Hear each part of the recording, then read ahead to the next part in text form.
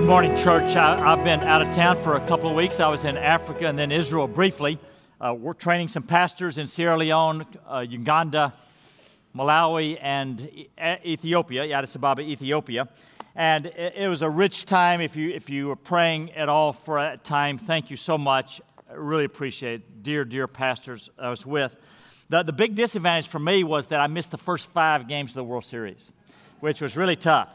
So if I'd wake up in the middle of the night, the game was just starting about 2 a.m. my time. I'd check the scores, ESPN, but it wasn't the same.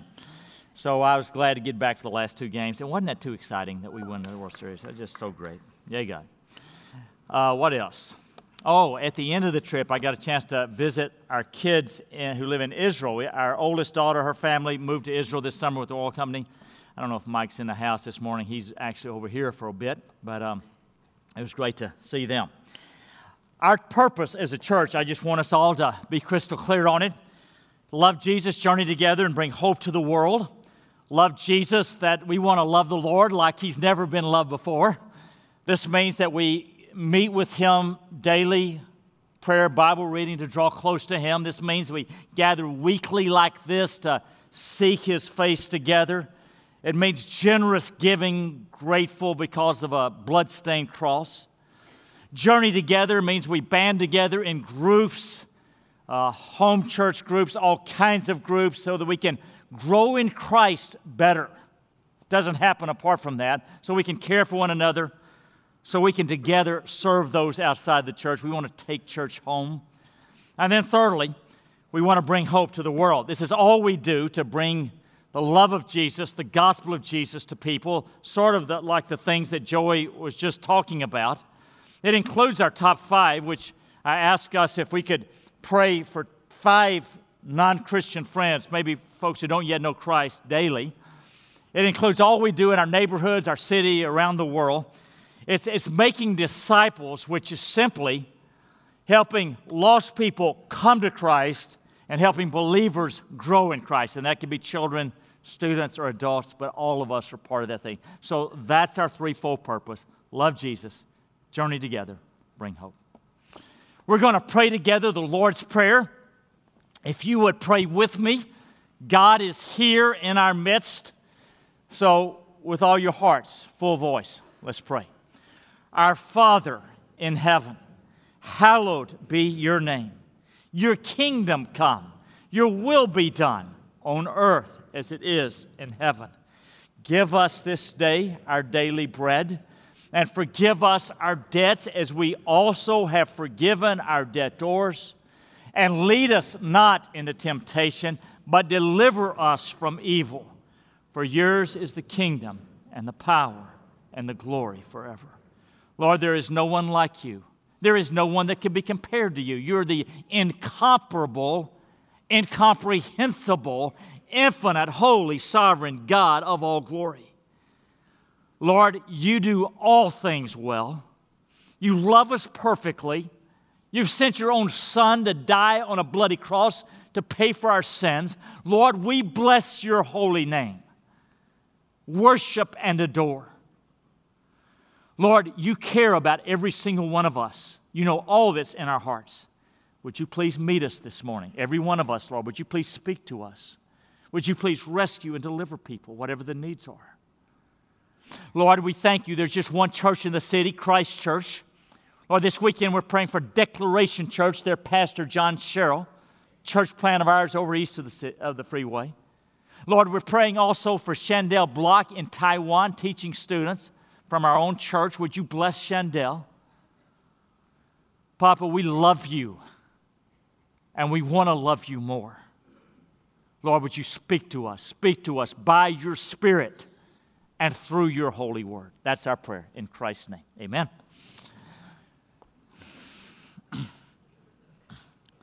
Well, of all the passages in Scripture that touch on marriage, the Mount Everest is Ephesians 5. It is the grandest, most glorious, most important, richest passage on marriage in the Bible. And we're spending 5 weeks on it. This is week 4.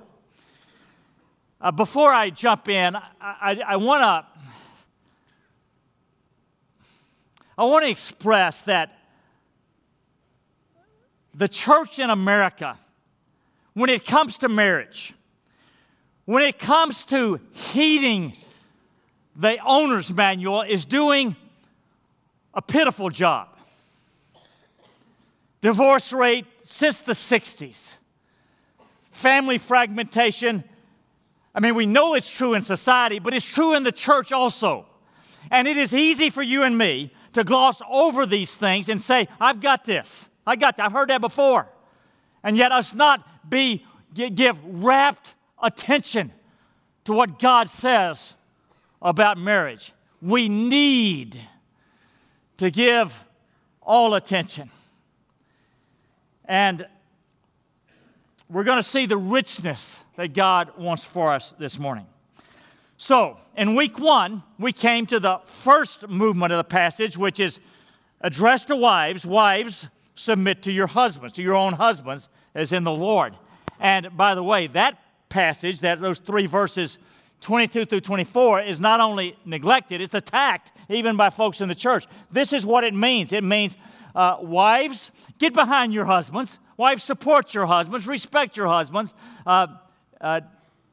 Give him your respect and follow him. And then beginning in verse 25 through 33, the challenge goes to husbands, even more elaborated 3 times. Husbands, love your wives. Love your wives.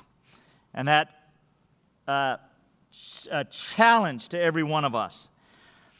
He tells us in the outset of that passage, that was week 2, to the model for us as husbands loving our wives is the way Christ loved us, the church. Sacrificial love shown on the cross. Now for him, he died for us. For us, that probably means we need to live for our spouses. We need to put them first. We need to be more focused on their welfare and happiness than our own. Now that is completely counterintuitive, countercultural, counterhuman. And we need the grace of God for that.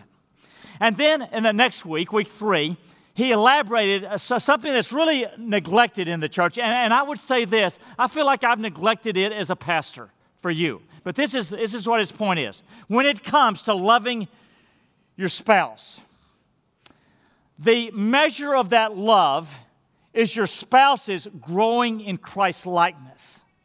That's what the passage says. It says Christ loved the church, gave himself up for her, that he might sanctify her. That means to make her holy. That is, to make her more and more Christ-like.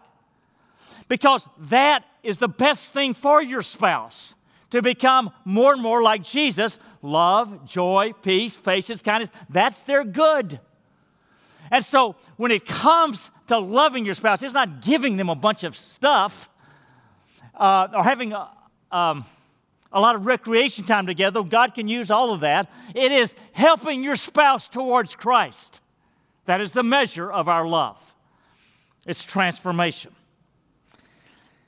Now, when it comes to loving, if a wife submits to her husband, she will serve him, support him, sacrifice for him, and put him first. If a husband loves his wife, he will support her, serve her, sacrifice for her, and put her first. And so they converge in many ways. Submit and love.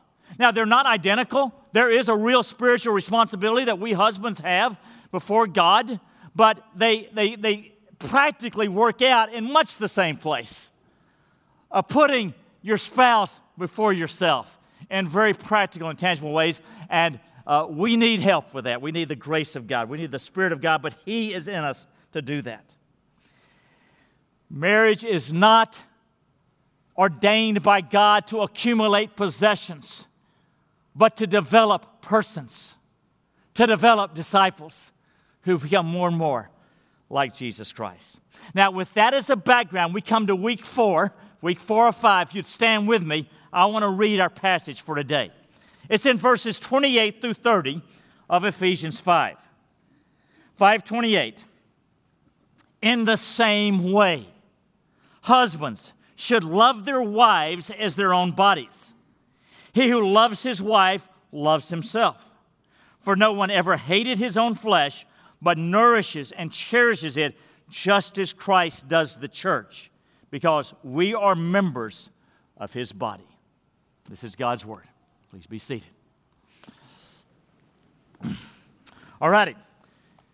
He's been talking about Christ loving the church, and he says, in the same way, husbands, love your wife. So in the same way that Christ loved the church, that is you and me, fervent, fierce, tender, affectionate love, sacrificial love, husbands, love your wives in the same way. So our example, as we saw earlier in 25, we see it in 28, our example is Christ. We look at Christ. That's how to love. He's my model. He's my example. By the way, that's not only true for husbands, it's true for wives. We've seen that by implication. Wives certainly love their husbands. Is that not the second commandment for all human beings, to love your neighbors yourself? And for you wives, wouldn't your husband be at the top of that list of neighbors? Besides that, 5:1 and 2 calls us all to be loving. So certainly, this reciprocal. And our model is Jesus Christ, his sacrificial love, which is so high. Now, if I'm looking at Jesus Christ and know how to love my wife, people looking at me would see an example, hopefully, of the way Christ loves us. And so now we're coming to the deepest heart of marriage. That marriage, by implication this week and explicitly next week, marriage is to be a picture of the way God loves us. Okay, let's just let that process. Let's grasp that, because here we come to the most profound meaning of marriage. Marriage is not for yourself. It's not about you. It's not even about your spouse. It is about the glory of God. It is about being a demonstration, a living demonstration of the sort of unselfish love, sacrificial love that Christ has for us as humans. When God sees Gail and me interrelating with each other and sees an affection for each other, they ought to get some idea of the tender affection that God has for you and God has for me. And when they see the sort of intimacy and the oneness that Gail and I have, more than with any other human beings, it would be with Gail and me, they ought to get some sense that God in heaven wants to have an intimacy with you. So they're going to see the glory of God. John Piper put it this way, when he said the main meaning of marriage is to display the covenant-keeping love between Christ and the church. In other words, marriage was designed by God in the deepest, most important sense to be a parable or a drama of the way Christ loves his church and the way he calls the church to love him.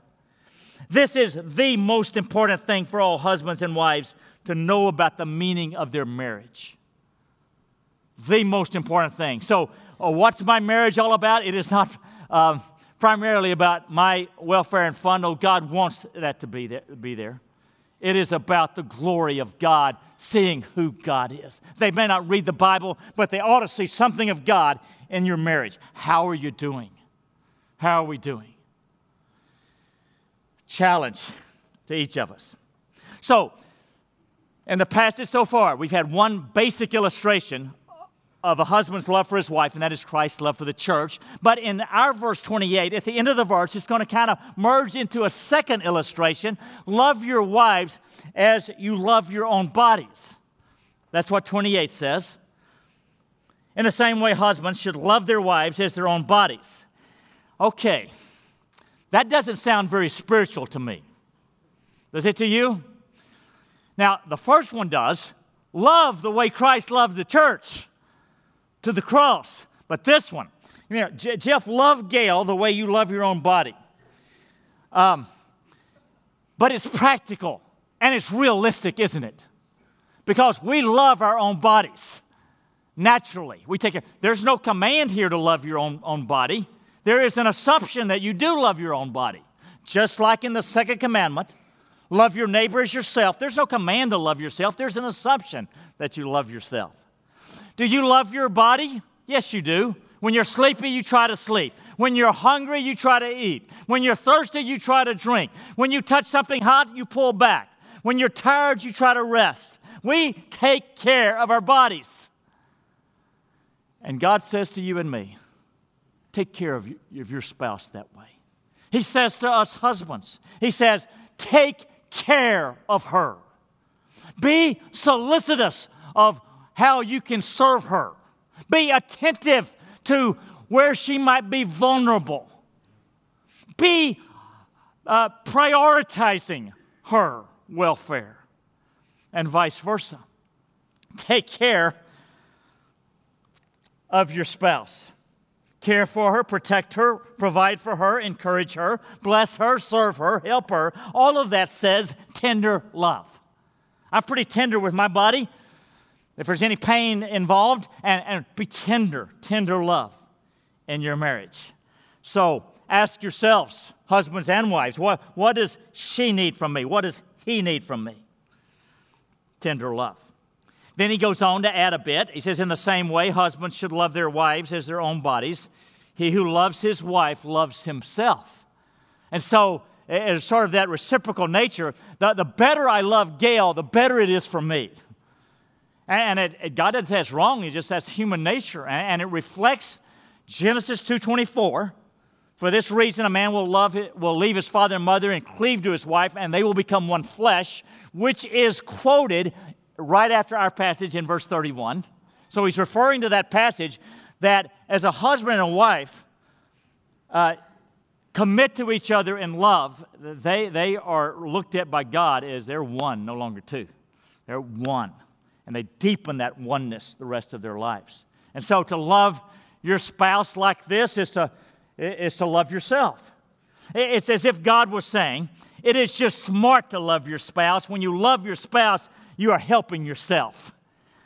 When you focus not on yourself, but on your spouse, that's the best thing for you too.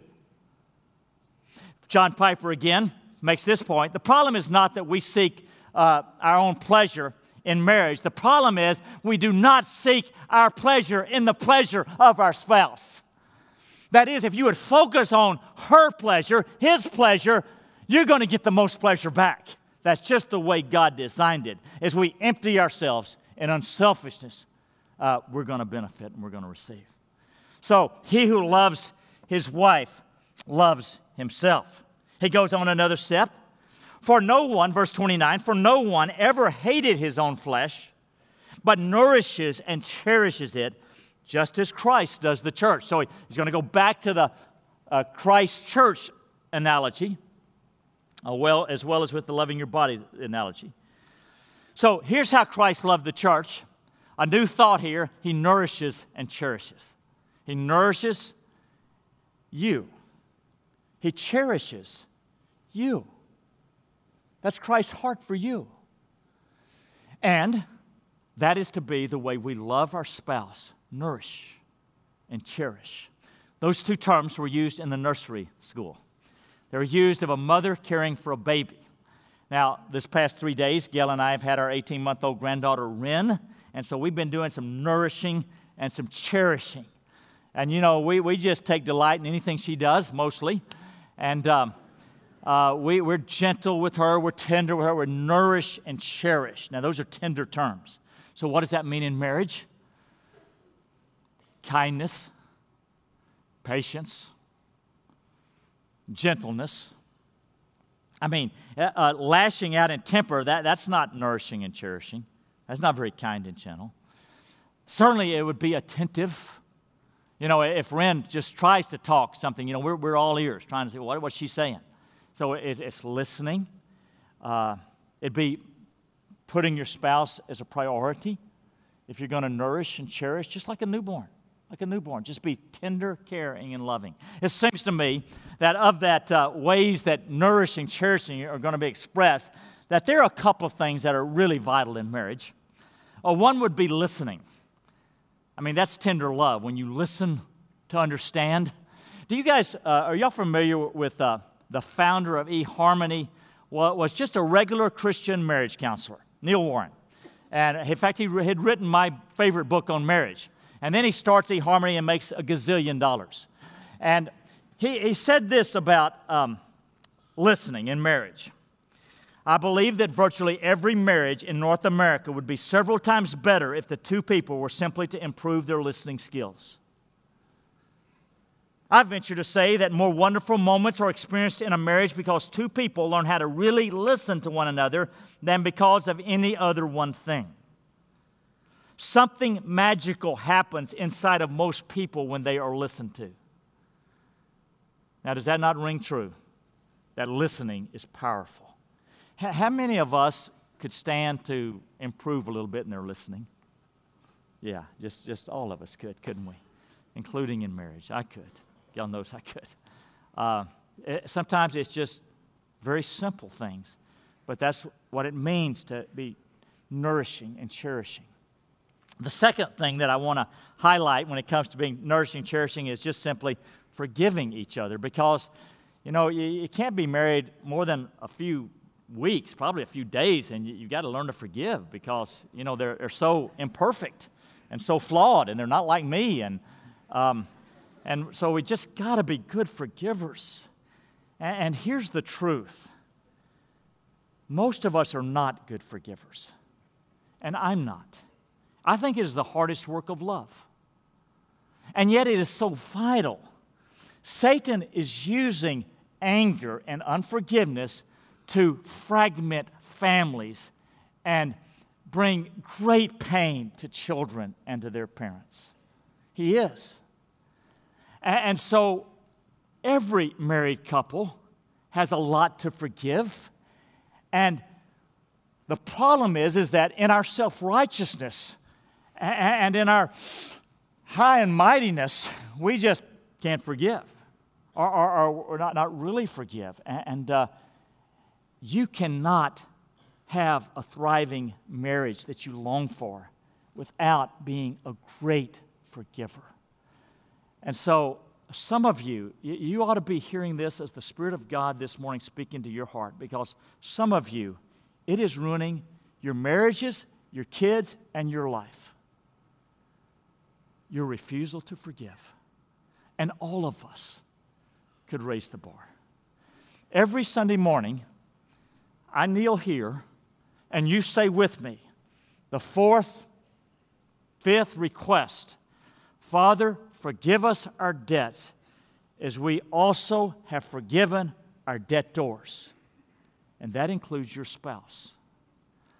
And really, are we so special, so holy that we cannot forgive people who've sinned against us when God in heaven is willing to forgive all of our sins? I mean, get off your high horse and forgive as Christ has forgiven you. You are ruining your life because you're listening to the voice of Satan. Forgive. Maybe some of us today need to start over in marriage. Wipe the decks clean. Do business with God and with each other. Nourish and cherish as Christ loved the church. For no one ever hated his own flesh, but nourishes and cherishes it just as Christ does the church, because we are members of his body. Now, here the two illustrations converge, they merge. Christ's bride is Christ's body. We are not only Christ's bride as the church, we're Christ's body. By the way, the centrality of the church. And Christ not only loves his bride, he loves his body, just as we're to love our body. And when we love our spouse, we love our own body. So just again, the call, practical, fervent, wholehearted, realistic love for your spouse and all that you've got. So church, what is God saying to us this morning? Well, let me say this. Many of you are single. And despite our culture and despite so much of church culture in the United States, you are in no way second-class Christians. For heaven's sakes, Jesus was single. Paul was single. You are complete in Christ, single or married. There are advantages to singleness. So let's just be real clear on that. But we all know that we're part of a community in a body, and marriages are in trouble, and we need help. And besides, you might be married one day yourself, but no second-class citizens here. Okay, what's he saying to husbands and wives? He's saying, love your spouse with all you've got. Love her, love him wholeheartedly, fervently, tenderly. Give yourself to it. Husbands, your main thing in your life is not your career. Same for wives. Wives, the main thing in your life is not your kids. Because you have entered sacred matrimony. And when that pastor pronounced you husband and wife, God made you one. And you're forever to be a display of the glory of God in the way God is a lover. And so, husbands, let's step up to the plate more than ever. Wives, step up to the plate more than ever. Give yourself to this. Your life is not about having a great retirement one day. It is about loving your spouse the way Christ has loved us with all we've got. Kindness, tenderness, forgiveness, listening, unselfishness, nourish and cherish, encouraging and affirming, having fun together, laughing together, all that you can to help your spouse become more and more like Jesus Christ, which at the heart of it is ourselves being the example of chasing after Jesus with all we've got. Husbands and wives, don't waste your marriage when you could have so much richness come back to you. But give yourself to it. You've got everything you need in Christ to have a great marriage. If you need to start over, start over. If you need freedom prayer, healing prayer, get healing prayer.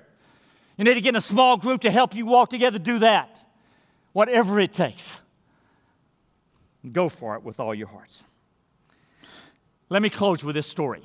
It is a story of one of our presidents, Andrew Jackson. Now, many of you, which I love, were born in other countries. You didn't grow up studying about the U.S. presidents. But Andrew Jackson was our 7th president. I think he took office 1824 or something like that. All right, here's the thing with Andrew Jackson. If we had a warrior of a president, it would be Jackson. Flawed man, for sure, like all the rest of the presidents. But when he was a teenager, he fought in the Revolutionary War in the Carolinas, was wounded as a teenager. And then as he went to the backwoods, Tennessee at that time, the wilds of Tennessee, he fought Indians a lot here and there, became a general, led the U.S. troops against the British troops at a great battle at New Orleans in 1812, and was the military hero, and that's why we have a Jackson Square today in New Orleans. Okay, this man had a temper. And at that time, when men had, got sideways, they might fight a duel. Now, he fought in several duels, and a duel was life or death sort of a situation at 10 paces. So 10 paces, that is, something here, taking 10 steps over to about right here, and you turn and point a gun at somebody and fire at it. Fire at him. Now, how crazy is that? But Andrew Jackson fought several duels because sense of honor and things. All righty, that's who he was. However, with his wife Rachel, he had the most tender, gentle love relationship. Andrew Jackson knew how to love a woman. I've read a couple of biographies of Jackson. One of his biographers, H.W. Brands, wrote, "The Jacksons were soulmates. Their affection for each other was of the tenderest kind. The general always treated her as if she were his pride and glory, and words can faintly describe her devotion to him. When they were separated, they missed each other terribly. They would pine for each other. They'd write those tender love letters. Rachel, dies before Andrew Jackson does, and when she dies and he embraces her so tightly that his arms had to be pried off of her body. And one friend of his said he looked 20 years older the next day. Such was the fervent love that he had for his wife. No doubt, she was the most important thing in his life. Now, some of you feel like you got awfully important lives and jobs. Well, you're not the U.S. president.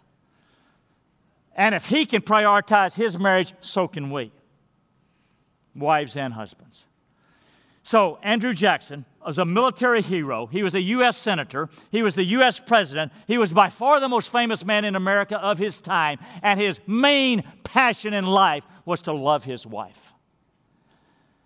Husbands here, wives here, outside God himself, your main priority is your marriage, is your spouse.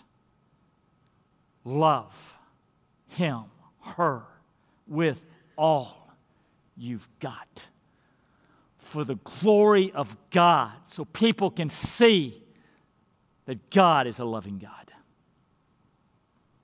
Stand with me, please.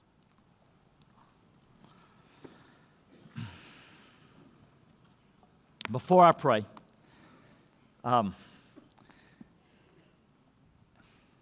some of you have been through some painful divorces. And every one of us who have been married have fallen short. And you will do nobody any good if you walk out of here guilt-laden. You'll be listening to the voice of Satan. Because the gospel says that Jesus Christ has washed me whiter than snow. And you too. And so, fresh start. If you're married now, if you've been married in the past, fresh start. Claim the grace of God, and so you can now be free to love the way Christ has called you to love. Pray with me. Lord, help us. Help me, because we need it. But, oh God, we want to please you. We want to glorify you. We want to honor your love for us. Help us to really focus on loving our spouses the way you've called us to. Bring healing, bring forgiveness, bring fresh start, Lord, whatever the need is. Bless the marriages here this morning and in the future, I pray. In Christ's name, amen.